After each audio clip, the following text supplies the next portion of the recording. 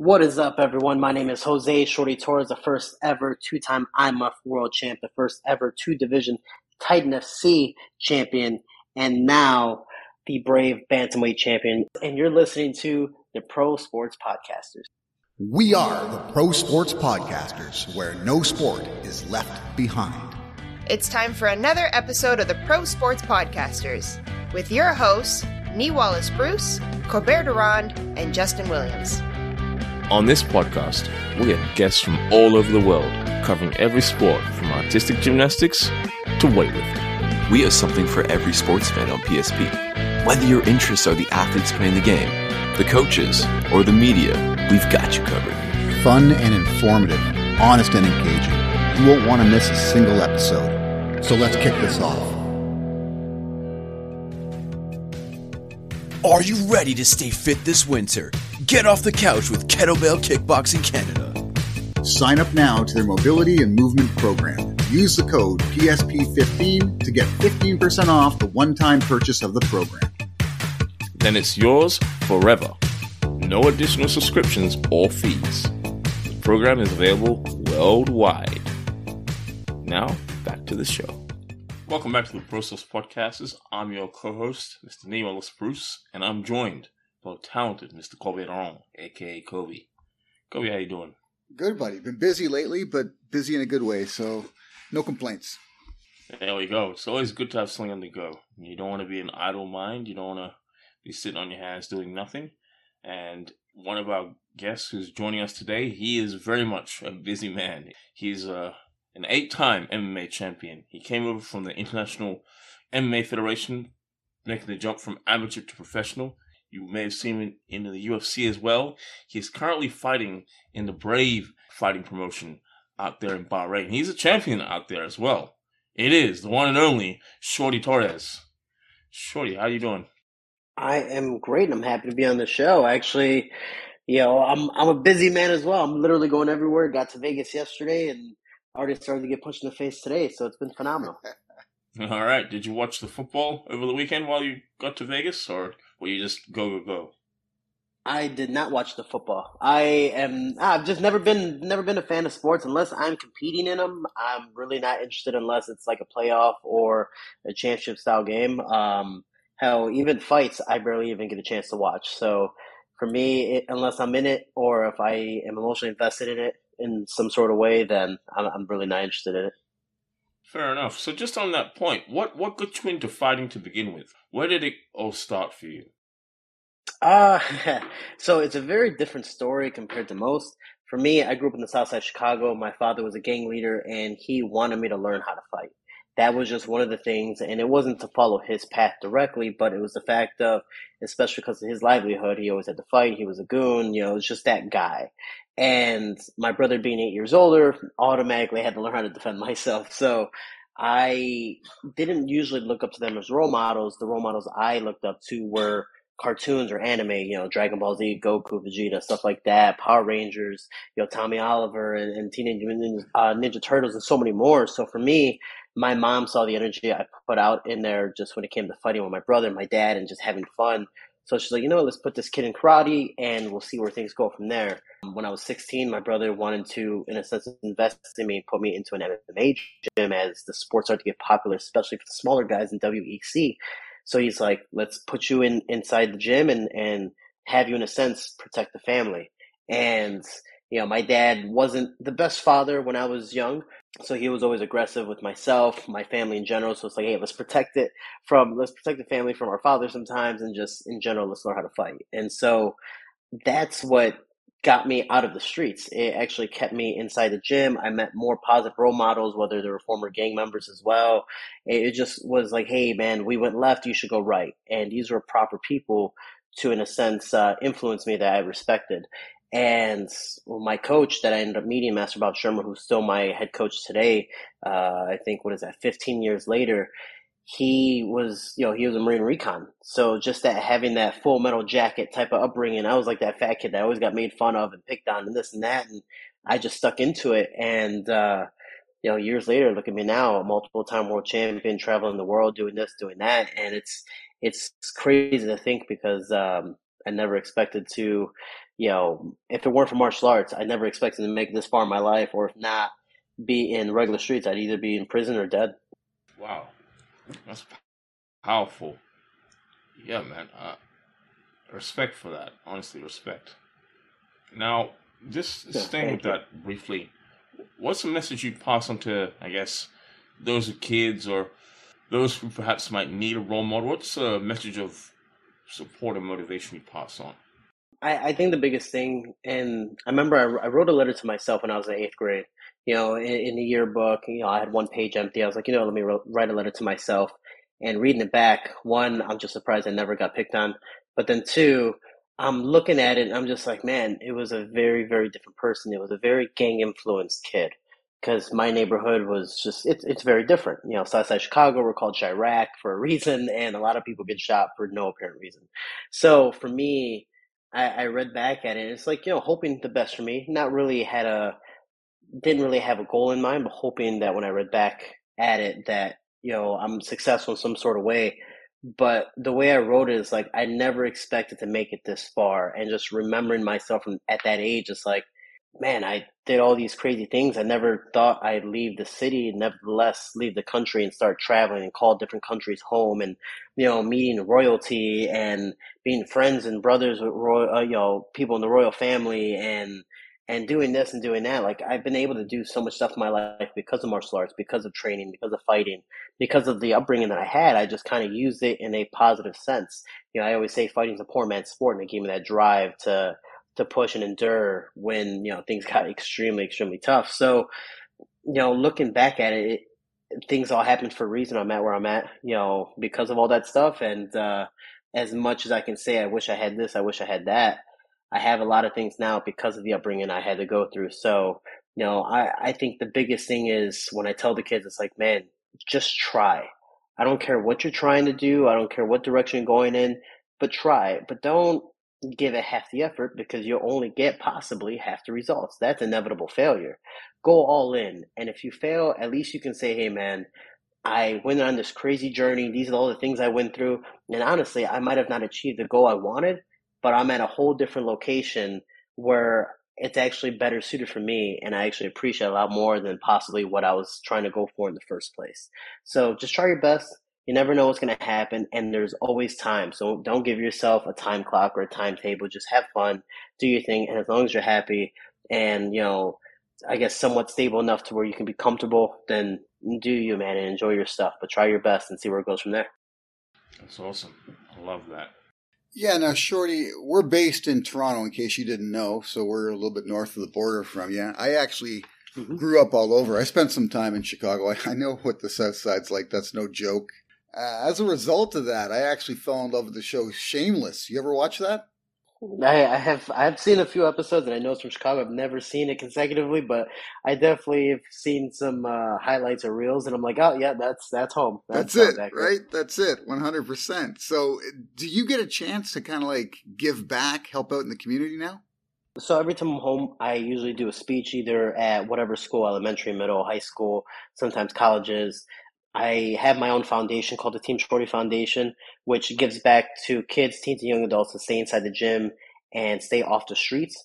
It's not just solely Chicago, but it is worldwide. But I do try my best to help a lot of people in the city, because just I know the livelihood and what we struggle with, and just the opportunities that they have if they were to just join martial arts, whether it's to fight or even just to gain the discipline and morals to possibly pursue other things and have that confidence in it. For me, I would have never gone and graduated high school or even gone to college and graduated from college if it weren't for martial arts, because I had those proper mentors. So, and the confidence to do so. So for me, I try my best to help where I can.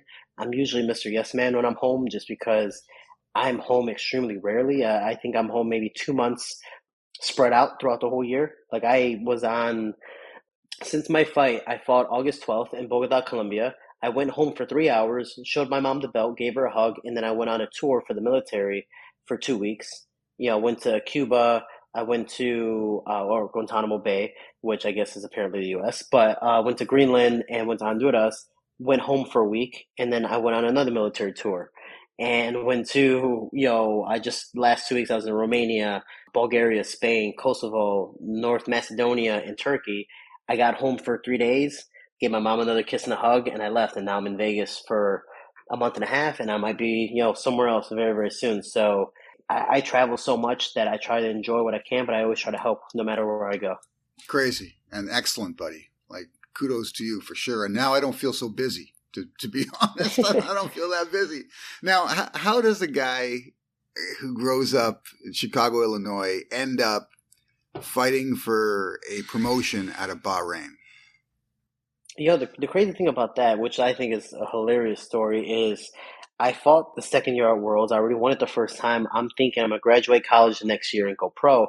My coach is like, no, shut up, listen to me, swallow your ego. You're going to do Worlds and be the first ever 2-time world champ.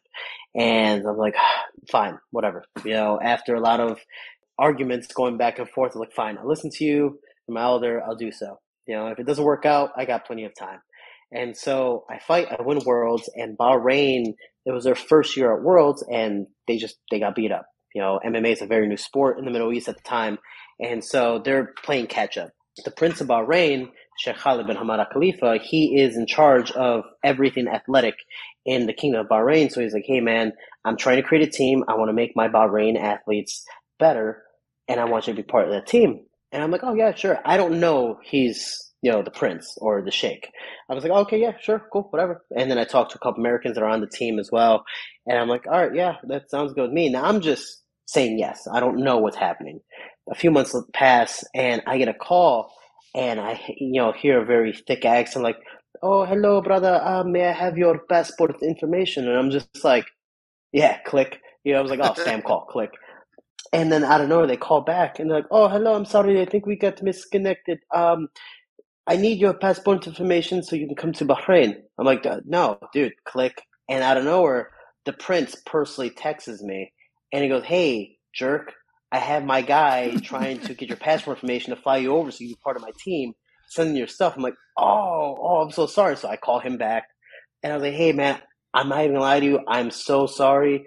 I thought you were a spam call. And he's like, no worries. It happens all the time. And I was just like, oh my gosh. So he gives me his, I give him his stuff out of nowhere. I'm staying in a 5-star hotel. I get inducted into this team with, Khabib Nurmagomedov, Islam Makhachev, Alejandro Soto, Eldar Eldarov, who's another brave, I think the super welterweight champion, and Hamza Koheji, and so many more. And so I go on this team, and literally I know I'm training with Khabib back and forth. I'm having fun with him, and he's, being nice to me. He's a lot bigger than me, but I'm holding my own.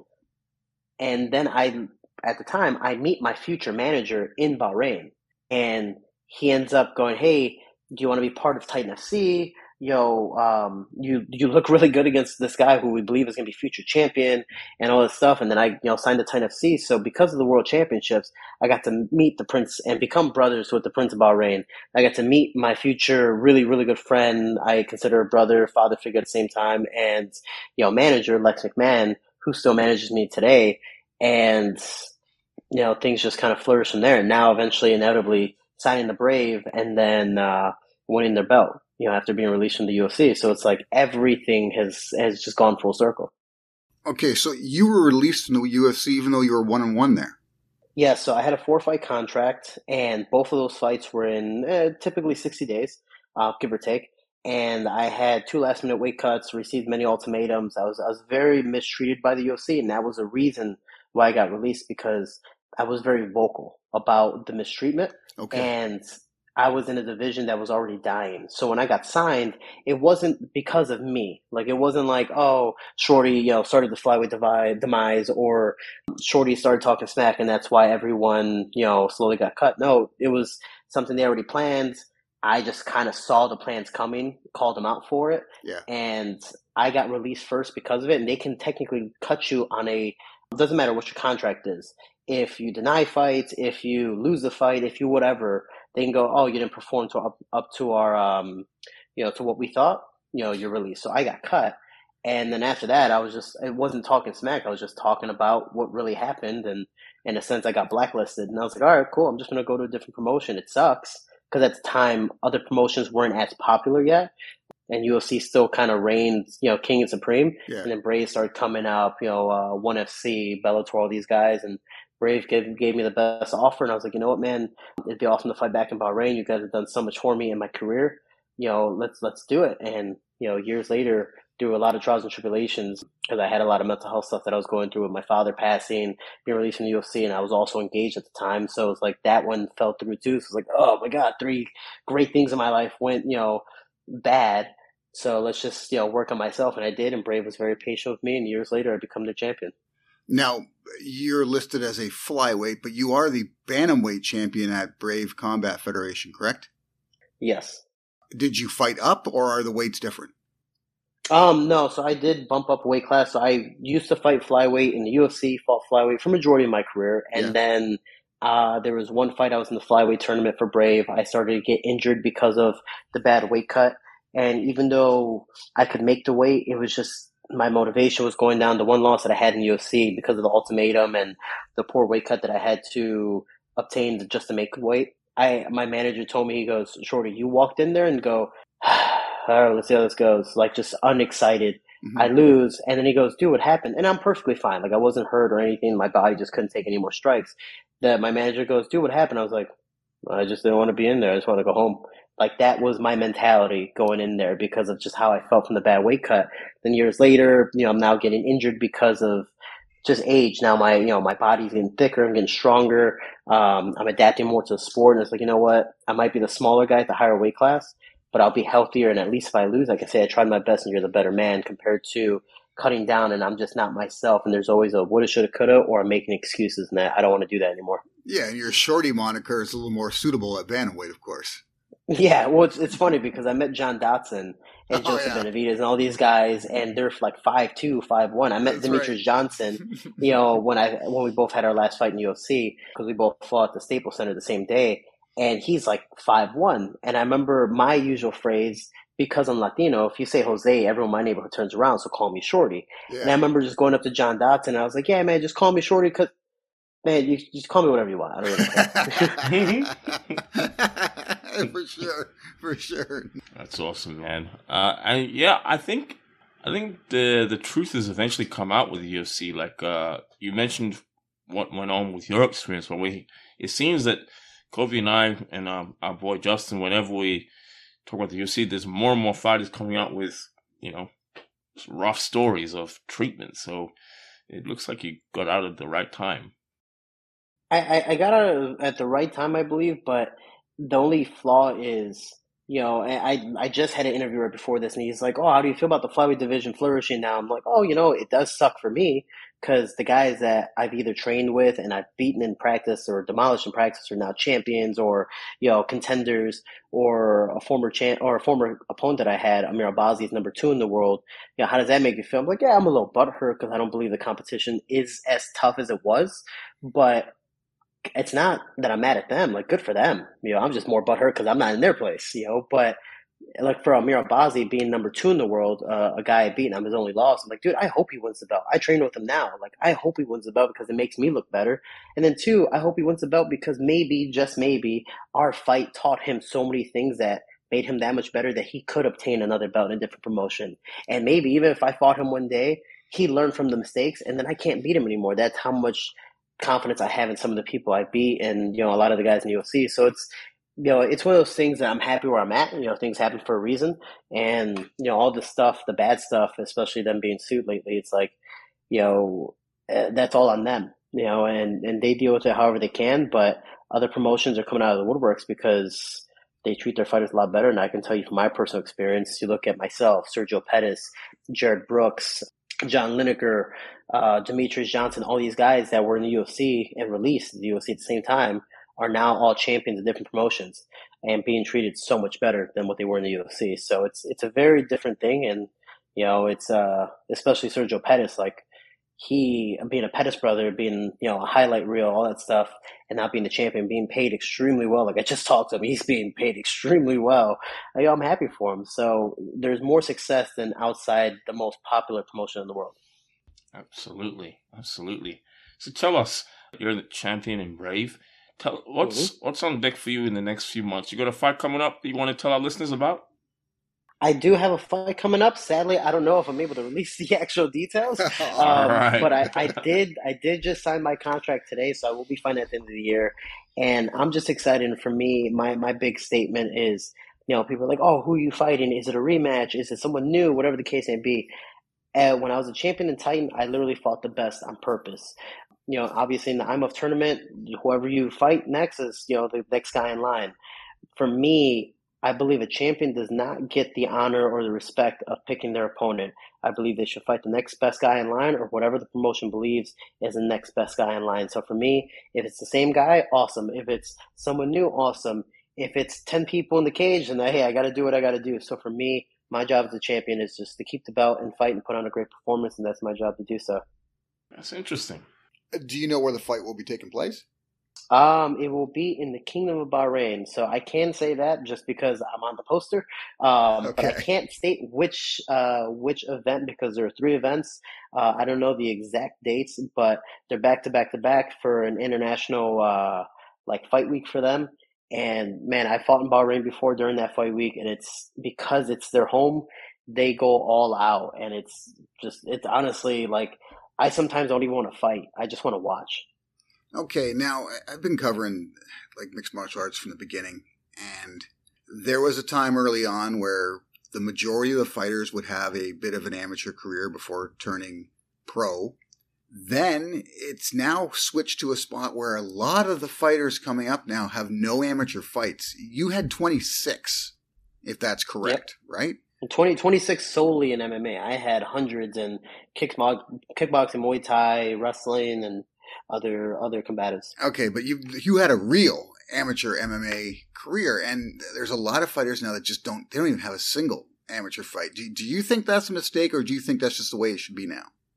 Well, you look at the IMF, a lot of these guys, a highlight right now is Mohamed Mokaev. He followed my blueprint, became a 2-time world champ, just like myself. Mm-hmm. And now I believe he's 8-0, 9-0, something like that in the UFC, or at least as a professional now in the UFC. And he's being highlighted as this and that. And, he just followed my blueprint and obviously got more fame because of it, because now he knows how to promote more. He has more of a following. He has this and that. So I believe, and now there's actually a 3-time world champ, Ramazan, who just got signed to Brave. It's like these guys are following my blueprint and doing so much more because they go, Shorty's style worked, but let me see different ways I can make it better, or let me do the same thing like Mokaev. Shorty did it. I'll do the same thing, but let me promote and do different things. And Mokaev, actually, I big brother him. He asked me for advice or what fight he should take. And I'm like, dude, do this, do that. If I were to do it, I would do this. Or if I did a retry, I'd do that. And he's doing the same thing with Ramazan now, Ramazan being a 3-time world champ. So I look at it this way. My coach used to tell me, before you turn pro, you need 20 amateur fights. I don't care if you go 0-20, 20-0, 10-10. You need 20 amateur fights because by that time, hopefully, you fought majority of the styles in MMA. Okay. And you can say that you're not a big fish in a little pond because most guys of my generation, the guy I lost my very first amateur fight to was 5-0, went pro, and sadly got injured. Things just didn't work out in his future when it came to fighting. But a lot of guys go 5-0 in Chicago and then travel to Florida and face another big fish that so happens to be bigger from a different pond, or go overseas, and these guys are monsters. Yeah. So I got to compete in IMOF, pro-level guys, the amateur ranks. I get to do all these things and fight different weight classes. I fought from 125 all the way up to 155. And even in kickboxing, fought at 170. It just didn't matter to me. My coach threw me in with the wolves, and as much as I didn't like it, I did it, and I won. So the fact is, as a pro, I believe just like anything, you want to get a job, right? You need the best type of resume to get that job. Why would the UFC, Brave, Bellator, all these different promotions call you if you're only 5-0? Plenty of guys can go 5-0, but it's who those people you beat, how many people you beat, how you beat them, and how many tickets you can sell, especially in the era of social media. How many tickets can you sell? Can you bring numbers? Now, I'm not going to include the Alex Perez fight because you already said you went into that fight and you weren't interested. What was your toughest fight where you felt fully prepared for it?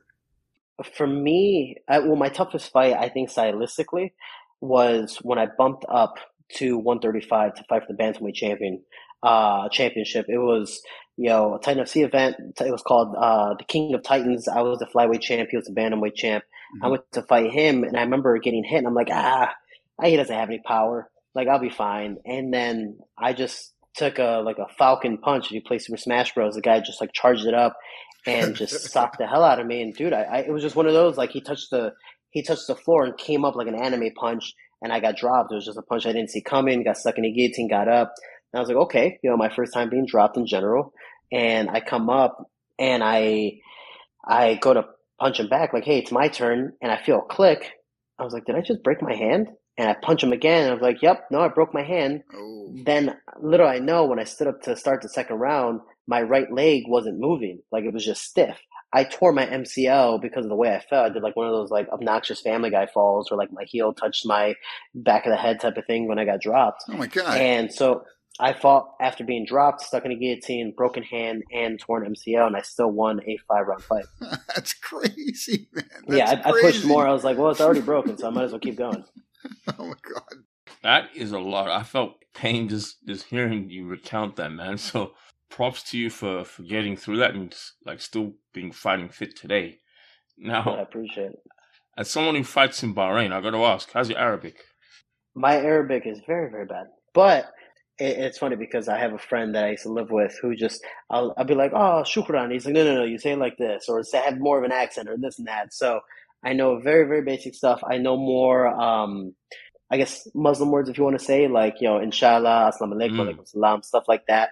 But that's pretty much about it. My Russian's pretty much the same because there's a lot of Dagestani guys in Bahrain. So I'm just learning like little words here and there, and that's really all I can do. I'm actually in the process of getting fluent. I'm not 100% fluent with Spanish. So I'm more trying to get into that. And then every once in a while you hear like, an Arabic word if I just want to relate or say like, hey, I'm trying. So I'm trying my best here.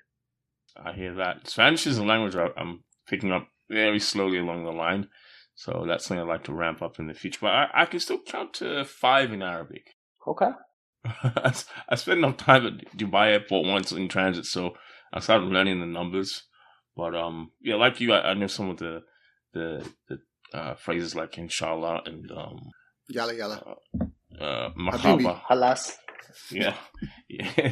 Yeah. So, Shorty, where can we find you on social media? If people want to, help support me, it's Jose Shorty Torres on Instagram.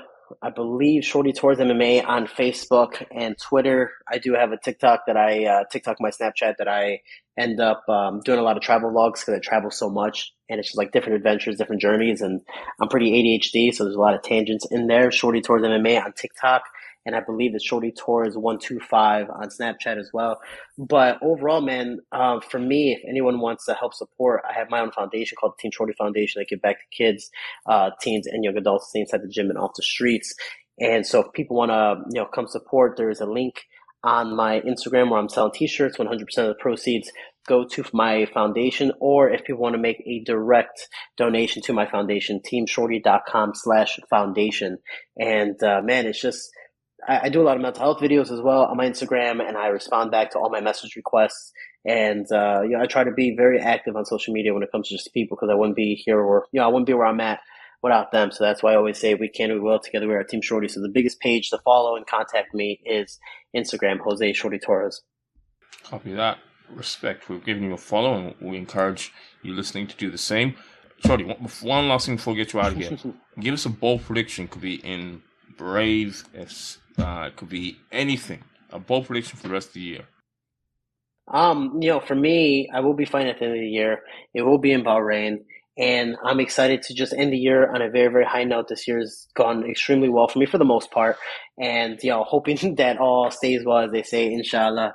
And yes. For me, man, I'm just, no matter what happens, I just want to be as positive as possible and show people that I'm trying my best. And hopefully because of that, they get motivated enough to follow suit. And for, my next fight, for my next opponent, a lot of people, because of my last fight, are calling me, because I won by split decision, a fake champion, or I got lucky, or this and that. I show a lot of sympathy in my fights, and that's something that not fighters, fighters shouldn't be doing that. And I kind of carry a lot of people, but the next fight I promise to not just prove to the world, but also prove to myself that I have what it takes to just finish stuff in the first round, get it done, and show the high level of martial artist that I am. Awesome. Alhamdulillah. And Bukra inshallah. Alhamdulillah. Thank you for your time, Shorty, and all the best. I appreciate it, guys. Thank you so much, and I hope you both have a phenomenal day and keep staying busy. Appreciate it, buddy. Thanks for tuning into the podcast. For even more of your favorite sports content, be sure to visit the website www.prosportspodcasters.com. On our website, you will find our sports blog, full podcast library, access to our YouTube channel, and deals from our affiliate partners. You can also sign up to become a PSP Insider and get exclusive access to our insider tips, sponsor giveaways, and insider newsletter. So don't miss out on the full Pro Sports Podcasters experience, where no sport is left behind.